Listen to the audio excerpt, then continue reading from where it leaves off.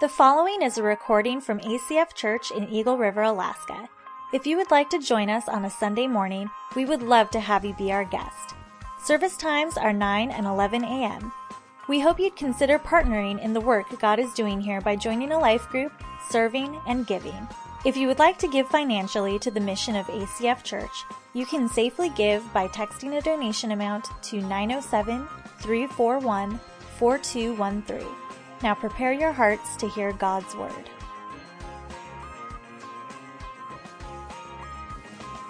Hey, good morning, ACF Church. How you guys doing today? Doing good? We're glad to see you. It's a beautiful day in Alaska. It's beautiful sun. I hope you get out to enjoy that today. My name is Brian. I'm one of the pastors here, and just excited to be with you. If you're new to ACF, we're so glad that you're spending the morning with us.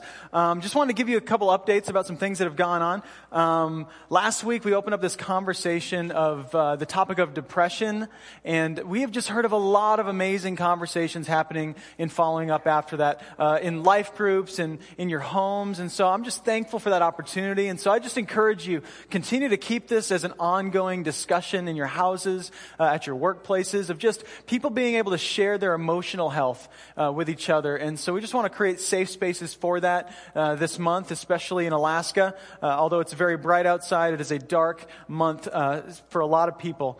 And so we want to keep that conversation going. We also, last week, we launched something called the ACF Facelift, which I don't know if you heard about that, but just take a second and look down at the ground real quick. I just want you to look at the beauty that is our carpet.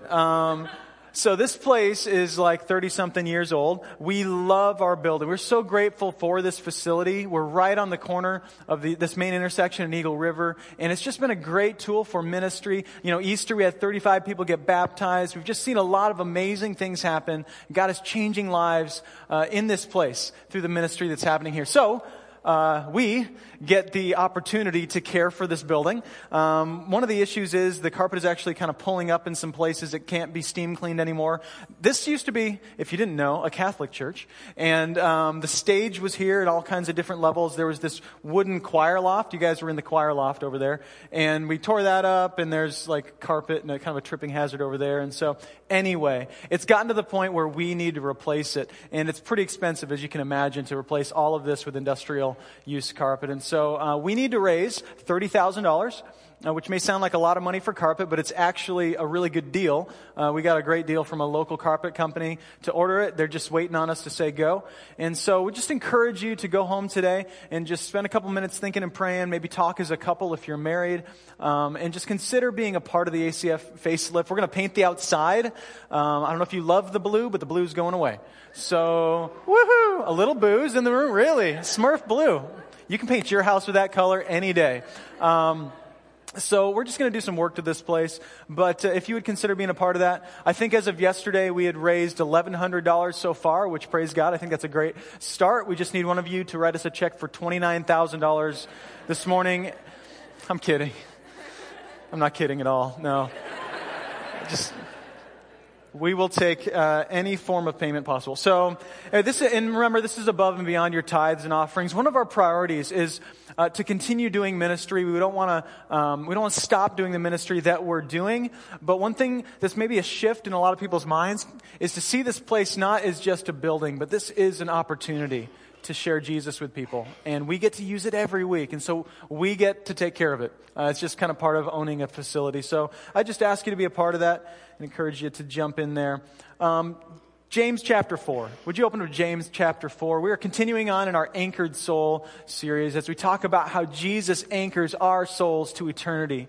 And today we are opening up a conversation about the will of God, which should be very simple to talk about. This is going to be difficult. There's a lot to this. There's a lot of facets to this conversation. But James chapter 4, 13 is where we're going to launch from. It says this: "Come now, you who say, today or tomorrow we will go into such and such a town and spend a year there in trade and make a profit. Yet you do not know what tomorrow will bring. What is your life? For you are a mist that appears for a little time and then vanishes. Instead, you ought to say, if the Lord wills, we will live and do this or that." So I was able to do some traveling this week. Pastor Josh and I, we went down to Portland, and we went to a conference, our district conference that we go to with a bunch of other pastors, and it's just a great time to reconnect. So I booked the red-eye flight, which is the worst flight in the world out of Alaska. And I think in my head, I'm just going to sleep on the flight. I'll just sleep on the plane, I'll get there, and it'll be great. I don't have to waste a day. So we fly into Portland, we get there 5:30 in the morning, the sun's just coming up, and I have slept like 10 minutes on the airplane. My day is just ruined. And so then it's this decision of do I take a nap and try to sleep so that I can enjoy the day? Do I just take a couple cups of coffee and, try to gut it out? What do I do? So we go to the hotel room, and I'm staring at the bed. And it's beautiful. It's all made and ready to go. And so I jump in and I lay there and I close my eyes and I can't sleep. I just can't sleep. There's something in me that rejects this idea of taking a nap. Did you guys have to take naps as kids? We all had to take naps, and I think I was maybe scarred by my parents. And so I was forced to take these naps, and now I hate the idea that I'm sleeping and then I'm missing out on something. This is a whole world out in front of us, and here I am sleeping, wasting away my day, and I could be enjoying myself. What are other people doing? What's going on around me that I'm missing out on? And so to this day, I cannot take a nap. I can't stand taking naps. I just cannot sleep during the day. Some of you are like, that is ridiculous. I can sleep right now. Give me 2 minutes. In the middle of your sermon, I will be out. So I struggle with this, but I think there's this idea of we don't want to miss out on things, and companies, they capitalize on this whole idea. My wife's got this coupon that gets sent in the mail where you find out about these different deals that are going on. It'll be like Auto Start, normally $763, today $199, and it'll say in bold letters underneath that, it'll say 653 sold so far. Which makes you just kind of fill with anxiety, right? You're thinking, 653 people, they've already enjoyed this. They've already gotten this great deal. What if I don't get it? I better get in on it. And it says, limited time only, right? Because if they said it was going to last forever, you'd be like, I'll deal with that later. I'll get that deal sometime later. But you're like, it's a limited time. I don't want to miss out on it. 653 people have already gotten the deal. I have to get the deal. And so they capitalize on this desire to not miss out on opportunity. So here's what I think. I think that we as people have this desire within us not to waste our lives. I think it's a good thing. We don't want to waste our lives. We want to use our lives for a greater purpose. We want to know that the day that we die, we have left a mark on this world, and we have done things that matter. But we have this fear of missing out, this fear of not living a fulfilling life. And so we're going to talk today about the will of God. Because I think what this causes us to do is to look at God and go, what do I do? What do you want me to do? And you start asking questions. Where do I go to school? Where should I go to work? What kind of family should I have? Should I have a lot of kids? Just a couple kids, Where do I live? Do I need to live in Alaska? Do I need to make a move? And you start wondering, what is going to help us to live the most fulfilling life? And what if you miss it? How will you know? So it's a hard conversation. Let's open this up, and we're just going to pray. Jesus, thank you for today. Thank you for your word to us. We just ask that you'd be here with us as we open up your word. God, we don't want to waste our time. We really want to press into you today. I pray for all of those that are here that are distracted, that have a lot going on in their minds, that you'd help us to focus on you. God, that you speak to us about your will, and Father, that we could leave here walking in freedom and in boldness. We pray it in Jesus' name. Amen. Amen. So you can kind of hang out in James chapter 4. We're going to jump around a little bit before we get back to there. We're going to kind of nick the surface of this huge topic about the will of God and how does Jesus anchor our souls when it comes to understanding God's will. And it starts with this understanding as believers in Jesus and as Christians that God is all powerful.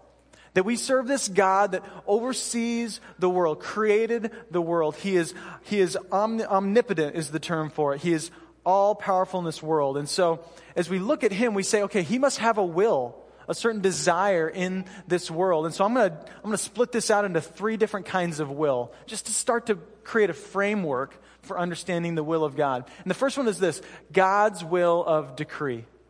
His will of decree. When God decrees something, when he says something is, it is. God's will of decree is how things are in this world. We see this in the creation story. God simply speaks. And when he speaks, the world is created. When he speaks, the land is separated from the water. When he speaks, the animals are created. Humanity comes into creation through Adam. Woman is created. When God speaks, whatever he speaks is. And so this is this idea, when God decrees something, it's going to happen. When God says, this is my decreed will, there's nothing stopping it. If God decrees rain in Alaska, it's going to rain in Alaska. If he decrees sunshine in Alaska, there's going to be sunshine in Alaska. We even see this in salvation. This idea that God draws us. It says in John 6:44, no one can come to me unless the Father who sent me draws him, and I will raise him up on the last day. Which this is reassuring. If you're a follower of Jesus, this is reassuring because you didn't do it. You didn't save yourself. If there's part of you that thinks, I figured God out to the point that now I'm a disciple of Jesus, or, I conjured up the strength to follow Jesus. This scripture says literally the desire itself to walk in the footsteps of Jesus comes from God himself. You didn't do it. You didn't save yourself. It's all God all the time, which is awesome. It frees us up. So God is all-knowing. He knows everything that's going on. It all passes through his hands. We read in Matthew 10, are not 2 sparrows sold for a penny, and not one of them will fall to the ground apart from your Father? Jesus is reminding them, God is all-powerful. He sees everything that's going on. Even a sparrow falling to the ground, God knows about. The scripture talks about even knowing the hairs on your head. That's a lot of hairs, right? God knows all the hairs on all of your heads, and he knew it before time began. That's a powerful God. So this is the God that we worship, this all-powerful God. The next will is the will of desire. If the will of decree is how things are, then the will of desire is how things ought to be. This is the will of desire, and this is where it starts getting a little more interesting in this conversation. We've got this sovereign, all-powerful God. And then we've got the will of desire. And one thing we know as we look at the world is that things are not how they ought to be. That's one thing. As I look at my life, I know things aren't how they ought to be. You guys watch the news, the earthquake in Nepal? There's like 2,000 people dead, more dying. The death count is growing. People are suffering. Families are broken. I mean, you can't read about that and not wonder, how does this all work together with the will of God? And start to wonder, who is this God? And I think there's something in our souls as human beings that says, that's not how it was supposed to be. This isn't what was supposed to happen. I mean, we even look back at creation, we see this perfect union between man and woman and God. And then in a moment of sin, this whole narrative was changed. The story of Jesus and of God and humanity was changed by sin of Adam and of Eve. And since then, there's been this distorted relationship. And the world has changed completely from the ground up. It says in 1 John 2:15, do not love the world or the things in the world. If anyone loves the world, the love of the Father is not in him. For all that is in the world, the desires of the flesh and the desires of the eyes and pride of life, is not from the Father, but is from the world. And the world is passing away along with its desires. But whoever does the will of God abides forever. So this passage draws out this tension that we see between God's sovereign will, his will of decree, the things he causes things to happen, and then his will of desire. And he's saying right here in this passage, listen, there are things that are going to happen in this world that are not God's will. These come from the world. There are things that he does not want to happen. Things that are not God's desire for us. And then he says, and this world is passing away. All of this one day will change. If you read the end of the book, you see that all of this will change and the whole world will be reconciled to God. There'll be this new heaven and this new earth in the end. And so that's where the world is going, but right now it's not even close. And things are a mess. See, God's decree, it can't be stopped, but God's desires can be ignored. And we see this all the time. I see this in my life. I know what God has desired of me. I can read His Word, and He tells me what He wants from me. I have this sense in my heart of what is right and what is wrong, and yet I ignore those desires, and we see this in the world around us. How do you know the desires of God? You got to read your Bible. That's the first place you start. You got to open up that book. If you're wondering about the will of God, you got to go to the Word. And you're going to struggle with the will of God if you don't know the Word of God. So tweet that. There you go. Tweet that out. If you struggle reading God's Word, you're going to struggle knowing what His will is for your life.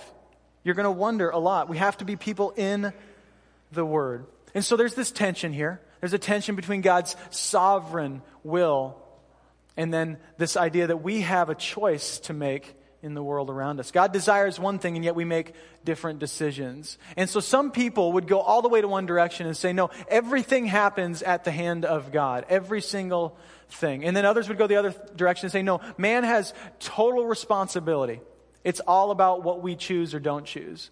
And the thing is that you read God's Word, and we don't have time to dig in as much as I'd love to, but the Bible affirms both of those ideas. The Bible affirms this idea of God's sovereignty and man's responsibility. We see both of those, and we've got to hold those in tension. And the third kind of will is the will of direction. The will of direction. If you've got God's will of decree, which is how things are, God's will of desire, which is how things should be or ought to be, then His will of direction is how God wants you to live out His desires in this world. It's how He's calling you to live as a follower of Jesus. In John 14:26, it says, "But the Helper, the Holy Spirit, whom the Father will send in my name, He will teach you all things and bring to your remembrance all that I have said to you." And so as Christians, we believe what we have is the Spirit of God living in us. This is the third person of the Trinity. He lives inside of us, drawing out truth, helping illuminate God's Word to us, convicting us of sin. And He's guiding us through this life. So it looks kind of like this. So I'm a dad. I've got 3 kids, and I give them a bedroom, which is nice because I'm a dad. I want them to have a nice place to sleep. And so I give them a bedroom, and I decide what the house looks like, what the bedroom looks like. It's going to be 12 feet by 12 feet. It's going to have paint on the walls. It's going to have a window. It's going to have a bed in the room. It's going to have some toys in the room. And so I decide all of that. It's kind of like God's decree. I have chosen the room for you. Here's your environment. Here's all that's going on in there. Then I'm going to sit down with them. I'm going to say, here's what you do in your room. You have fun with your toys, but you put them away. You sleep in the bed, but you make the bed, you know. You enjoy the paint on the walls, but you don't pound holes in the walls. You know, there's rules as a father in the house. And so that's kind of like my will of desire. I've laid that out before them. And then at some point, I might come in and say, all right, clean this place up. You know, put that away. I want the walls to be a different color, you know. I want you to change something about this. I want you to do something different in this room. So there are points when I speak into what happens in that room. And that's like God's will of desire. And so that's just a way to kind of see all of this. But it brings out this question that I think all of us at some point or another have on our hearts, which is, does God have some kind of secret will of direction that He expects us to figure out before we do anything? You know, is God kind of hiding this beautiful plan for your life over here? And He's like, I don't know if you're going to find it, but here it is. Find me. You know, it's like hide and seek with God. I'm over here. Now I'm over here. You know, and we're like, God, just come on. Tell me where to go. Tell me what to do. Is that how we're supposed to live? Because I think there's a lot of people that end up sort of in gridlock. You know, you wake up in the morning, you're like, I just don't even know what to do in my day. If God is this sovereign God and everything's working out for Him, and there's this way to live in His will and outside of His will, what if I don't choose the right thing? What if I go to the wrong place for breakfast? What if I park in the wrong parking spot? You know, what if I say the wrong thing to someone, you know? And we start to worry and live in fear. And so I hope that we can get somewhere this morning and understand that there is freedom in understanding the will of God. I found this quote out of a book this week called The Will of God as a Way of Life by Gerald Sitzer. And it says this: conventional understanding of God's will defines it as a specific pathway you would follow into the future. God knows what this pathway is, and he has laid it out for us to follow. Our responsibility is to discover this pathway, God's plan for our lives. We must discover which of the many pathways we could follow is the one we should follow, the one God has planned for us. If and when we make the right choice, we will receive his favor, fulfill our divine destiny, and succeed in life. Yay! If we choose rightly, we will experience his blessing and achieve success and happiness. But if we choose wrongly, we may lose our way, miss God's will for our lives, and remain lost forever in an incomprehensible maze. It's kind of scary stuff, right? If you view the will of God this way, it's going to be scary. You're going to live in fear. You're going to wonder what is right and what is wrong. Which brings us kind of to the next question. Does God really get what he desires? So do I have any decision in this whole topic? Do I have any influence in all of this? Or is God just going to do what he's going to do? So we throw around things like God is in control. Christians say this a lot. God is in control. God is sovereign. A lot of times Christians will say this in response to something bad, right? We'll say, sure, there's this quake in Nepal and all these people are dead, but God is in control. And I wonder if our language is shaping our theology a little bit. And I wonder if that language is painting a picture of God that isn't the God that we see in the self-sacrificial love of Jesus. I wonder if we're not really seeing who God is. Jesus says, if you have seen me, you have seen the Father. Does your picture of God through the lens of the will of God look like Jesus? And if it doesn't, we have to deal with that theology, because you're forced to go, well, where was God in this then? Where was God in my miscarriage? Where was God in the accident? Where was God in the hurricane? What is going on here? Who is this God? And I actually had a friend of mine at church. She came up to me once and she said, she had this whole story that I knew of abuse as a child. She'd gone through some really horrible, horrible things. And God had worked through her life. She had experienced peace and forgiveness and redemption. And she had come a long ways from this broken story. And I remember her saying to me, she said, Brian, there's so much freedom in my life. And I just see what has gone on. And I look back at my story and I see how God has used this broken situation to bring glory to him. And I can see that situation was God's will for my life. And I just wanted to shake her and say, no, it wasn't. Praise God that there is redemption. Praise God that God redeems our broken decisions and the broken decisions that are made all around us. And he's constantly doing this. But I just wanted to say, no, that is not our God. He did not plan for that. He did not create that situation. Don't mistake God's delivery for his desires. Just because God delivers you and he redeems a situation, it doesn't mean he affirms a situation. Do you get the difference? It's really important to understand that, because before you know it, God is desiring a lot of really horrible things in your life. And I could finally say, I guess if I walk that whole logic path, that God desires there to be sin in my life and the bad choices that I have made. God does not desire that. We read of Jesus, who is, again, the picture of God, weeping over Jerusalem's rejection in Matthew 23. It says, Jerusalem, Jerusalem, the city that kills the prophets and stones those who are sent to it. How often have I desired to gather your children together as a hen gathers her brood under her wings, and you were not willing. I think this is a beautiful picture of God through Jesus. He's weeping over the rejection, frustrated that Jerusalem, which should be the city of peace, is not a place of peace, but a place of turmoil and rejection of God himself. And he's saying, listen, I love you.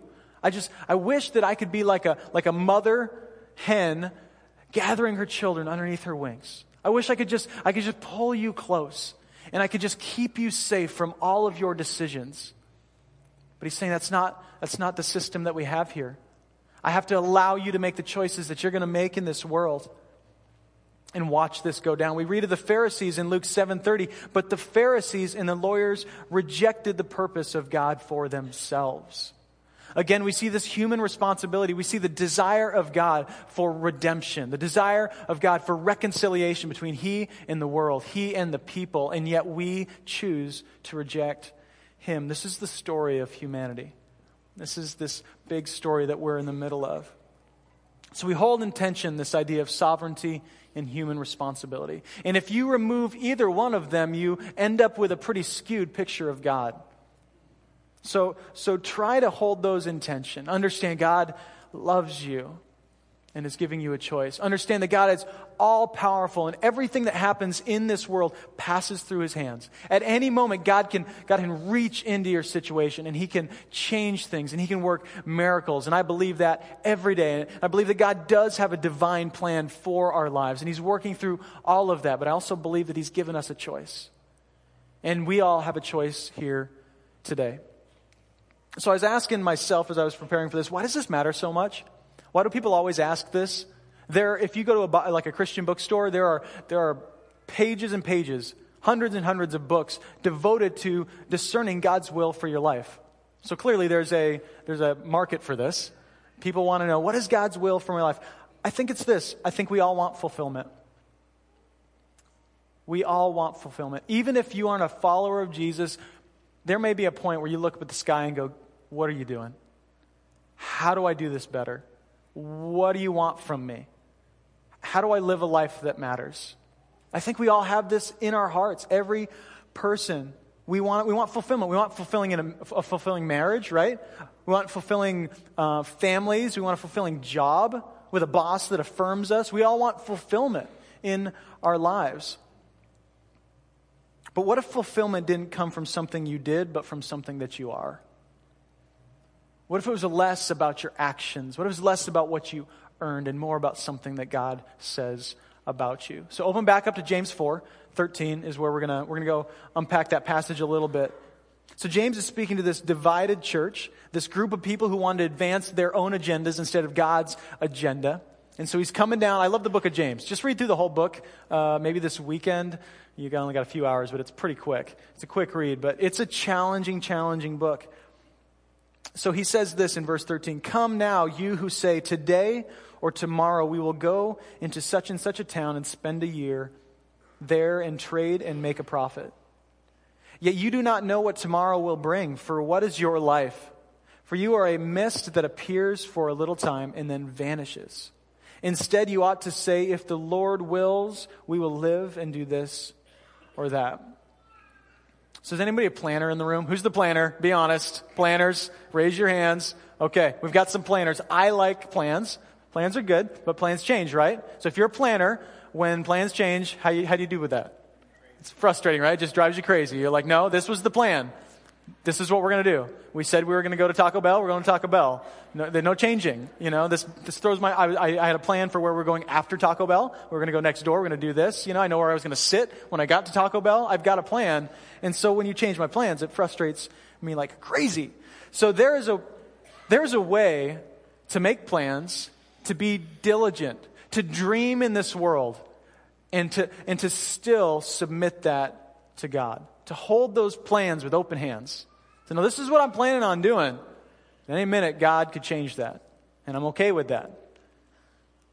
So Paul, he brings their eyes up off of their situation. And he says this. He says, don't count on your time. Your time is passing away. Man, life's going faster. Isn't it? Man, it's just crazy. My kids are coming up in the end of a school year. I just keep feeling older. And it's just weird how that works. But time is passing by. We are getting older. It's going away. You can't depend on it. Don't depend on your job. It could go away. Don't count on your possessions, because one day those will be someone else's possessions. Don't count on your career. Don't count on anything else. It can soon change. And then he says this, what is your life? What is your life? He says, you are like a vapor. How encouraging is that? You're like a vapor. He says, you are here today and gone tomorrow. You're like a mist, which that's either really, really freeing for you today or really depressing. To realize that you are nothing but a vapor here today. And I've been thinking about this a lot as I've stepped into this role as senior pastor here and just wrestled with my own struggles and my own internal journey. And I've just been thinking, it's like, let's say that I leave church today and I get in my car and I just slump over the steering wheel, crash into a bridge, and I'm done. That's it. Pastor Brian, dead. Done. And I was thinking about that, and I'm like, what would happen next Sunday? You know what you guys would do? you would show up here, and you might be a little sad. Where's Brian? He's dead. I hope there'd be a couple tears, maybe. Somebody throw me a bone. Just a couple tears. I'll be watching. And then you know what's going to happen next week? You're going to come back to church, and you're going to sing songs about Jesus.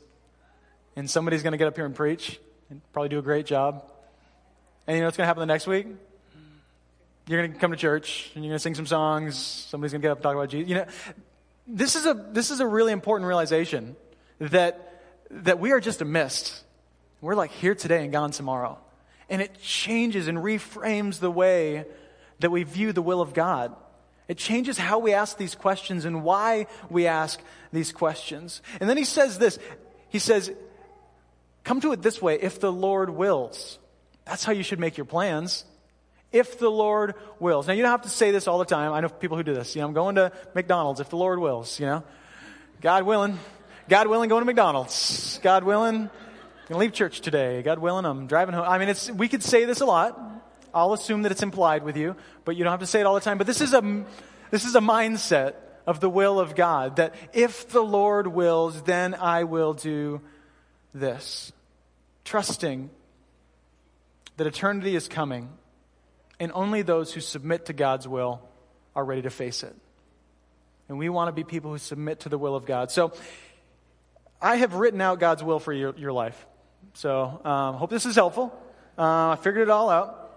God's will is this, for you and for me, to seek the kingdom, to listen for his direction, and take responsibility for our actions. It's a short list, and it's that simple. I really think it is. I really think it's so much more simple than we make it. So let's talk about seeking the kingdom. Matthew 6:33, Jesus says this, so do not worry, saying, what shall we eat? Or what shall we drink? Or what shall we wear? For the pagans run after these things, and your heavenly Father knows that you need them.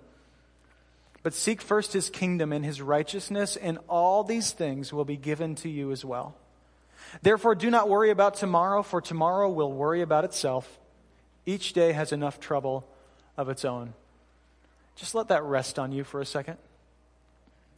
Do not worry about tomorrow, for tomorrow will worry about itself. Each day has enough trouble of its own. So he's talking about the kingdom of God, this future and current reality that's also in tension. This idea that Jesus came, conquered sin and death. And then he has won the war, and yet there's still a lot of little battles to fight until the one day that God returns. And he builds this new heaven and this new earth, and everything is reconciled to himself. And he says, you know what? You need to seek that first. That's what you need to be about. When you're wondering, what do I do with my day? What do I do with my life? How do I pick a school? You know, what's next for me? That's what you need to do. Seek first the kingdom of God. Whenever you love someone with unconditional love, what you preach to them is the kingdom of God. Whenever you offer forgiveness to someone who doesn't deserve it, you preach to them the kingdom of God. You preach this unconditional love, this unconditional forgiveness that one day we will see in fullness in Christ, those who follow Jesus. And so that's what we need to be about, is sharing the kingdom with the world, seeking first the kingdom. That's what it means. It means, how can I share the kingdom with the people in my home, in my school, in my job, everywhere I go? I am seeking first the kingdom of God, sharing with people this future reality of God's full redemption of this world. And so let me ask you, is the kingdom of God first in your family? First, seek it first in your family. Is the kingdom of God first when you're planning your next move? When you're dreaming about what's next, you're like, I want to live here, and I want to go there, and I want to move over here someday. When you're thinking about moving, or you're like, I just want to stay here, is the kingdom of God first in your location? Is he first as you plan what's next? Is he first in your budget? When you budget your finances, is the kingdom of God first as you look at it? You're like, yes, I am seeking first the kingdom of God, showing to the world around me that God saves. How about as you organize your time? Is the kingdom of God first as you organize your day? How do you plan your day?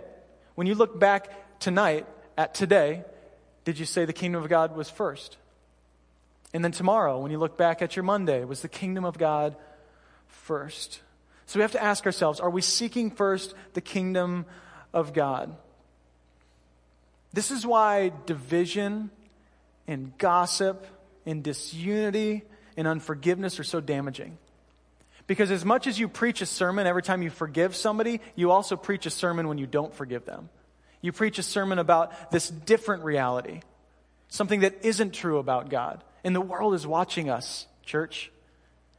And they are learning things about our Father as they look at us. So what are you preaching? Are you seeking first the kingdom of God? And is that what the people around you see? Number 2, listen for direction. Listen for direction. This means a couple things. Like I said earlier, this means being people who are in the Word.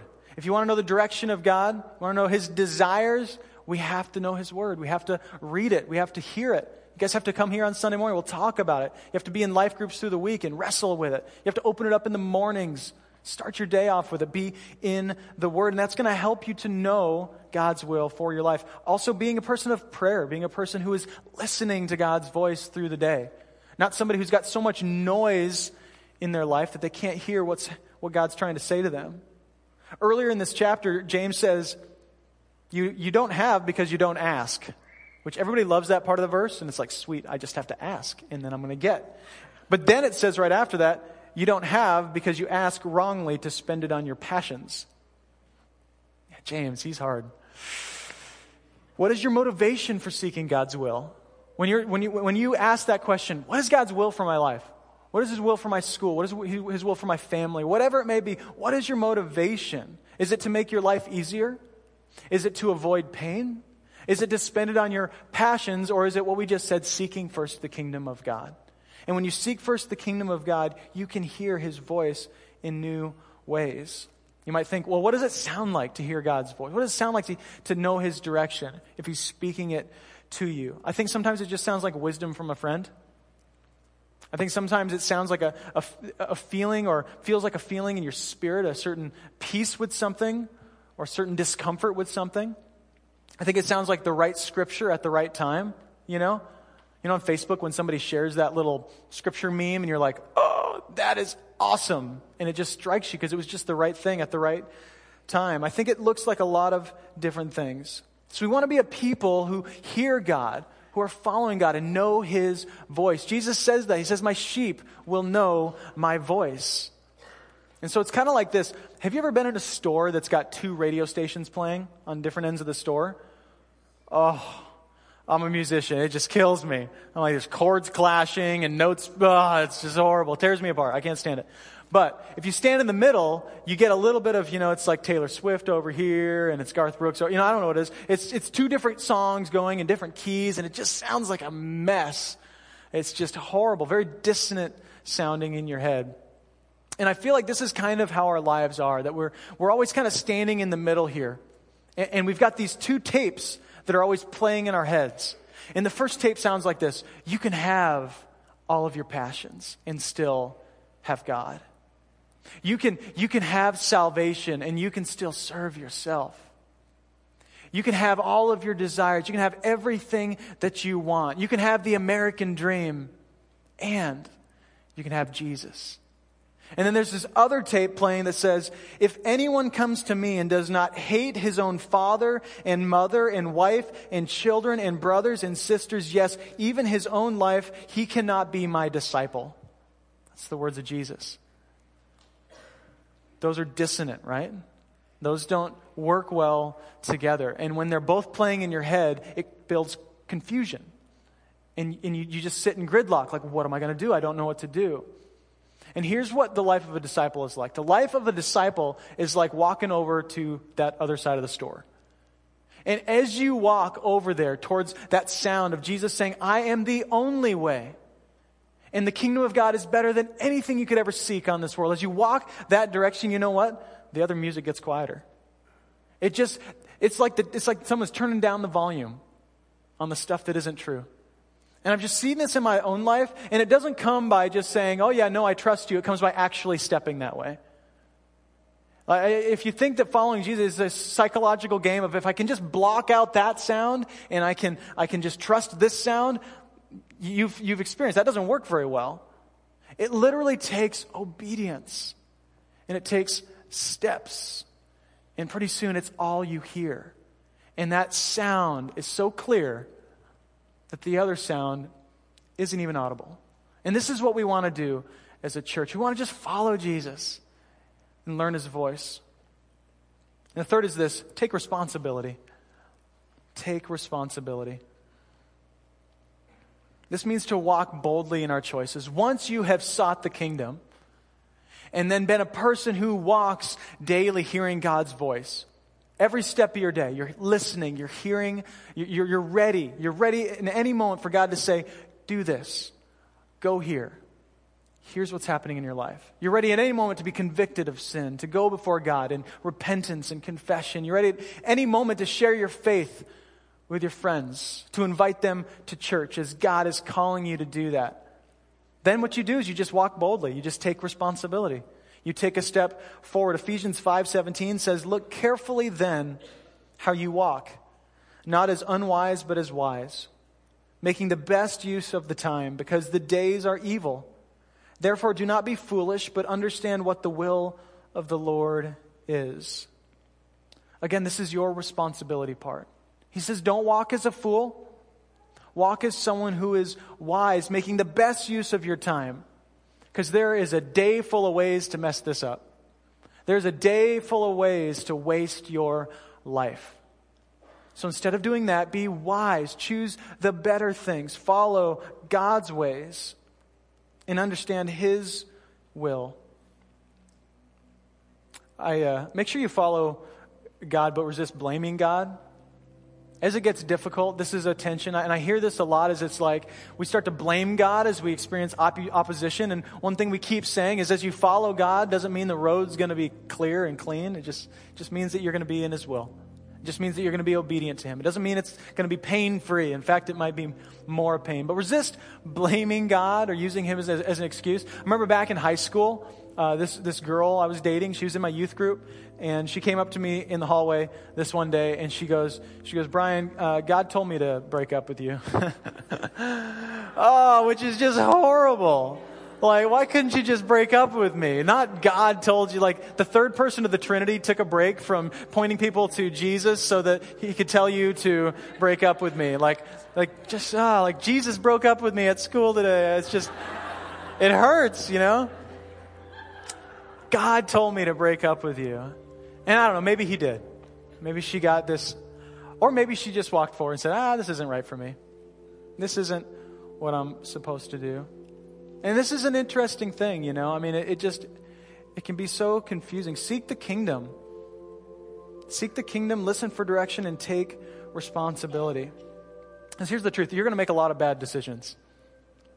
I'm going to make a lot of bad decisions. We together oftentimes will make decisions that place us outside of the will of God. And in that moment, we can start to see life as pretty dim and pretty gloomy. And we can start to see life as this road with like one exit. And that one exit says the will of God.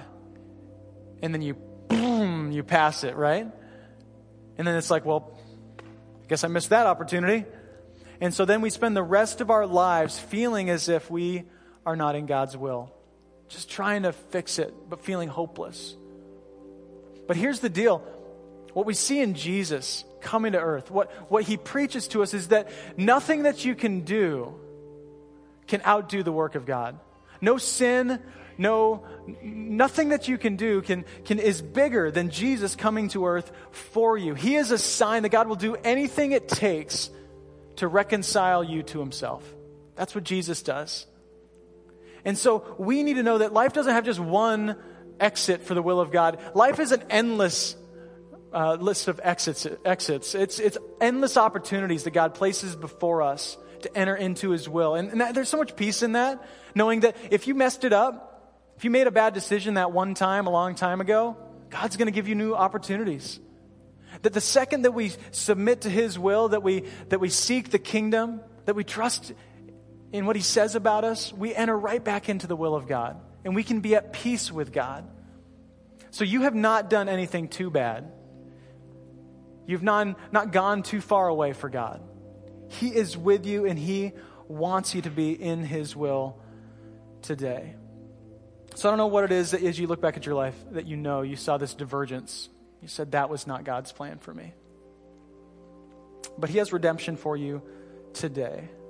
And all it takes is a moment to find peace with God.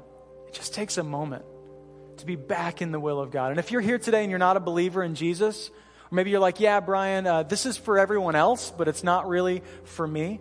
Again, the truth of Jesus is that He came for the sins of the world and that He wants you.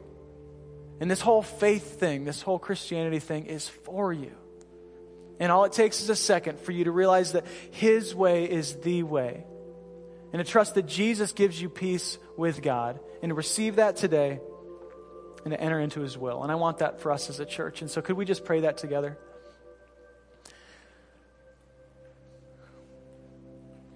Father, I pray we would be a movement of people smack dab in the middle of your will. God, we have made mistakes. We have rebelled against what you've called us to do. God, we have walked our own way. And I just see that in my life, God, so many times that I've chosen my own way and just thought it was better. And Father, I ask today that we could receive the truth. It's your calling to us. That in a moment we can enter back in to your will. Father, I pray we'd receive the truth that nothing can keep us from your love.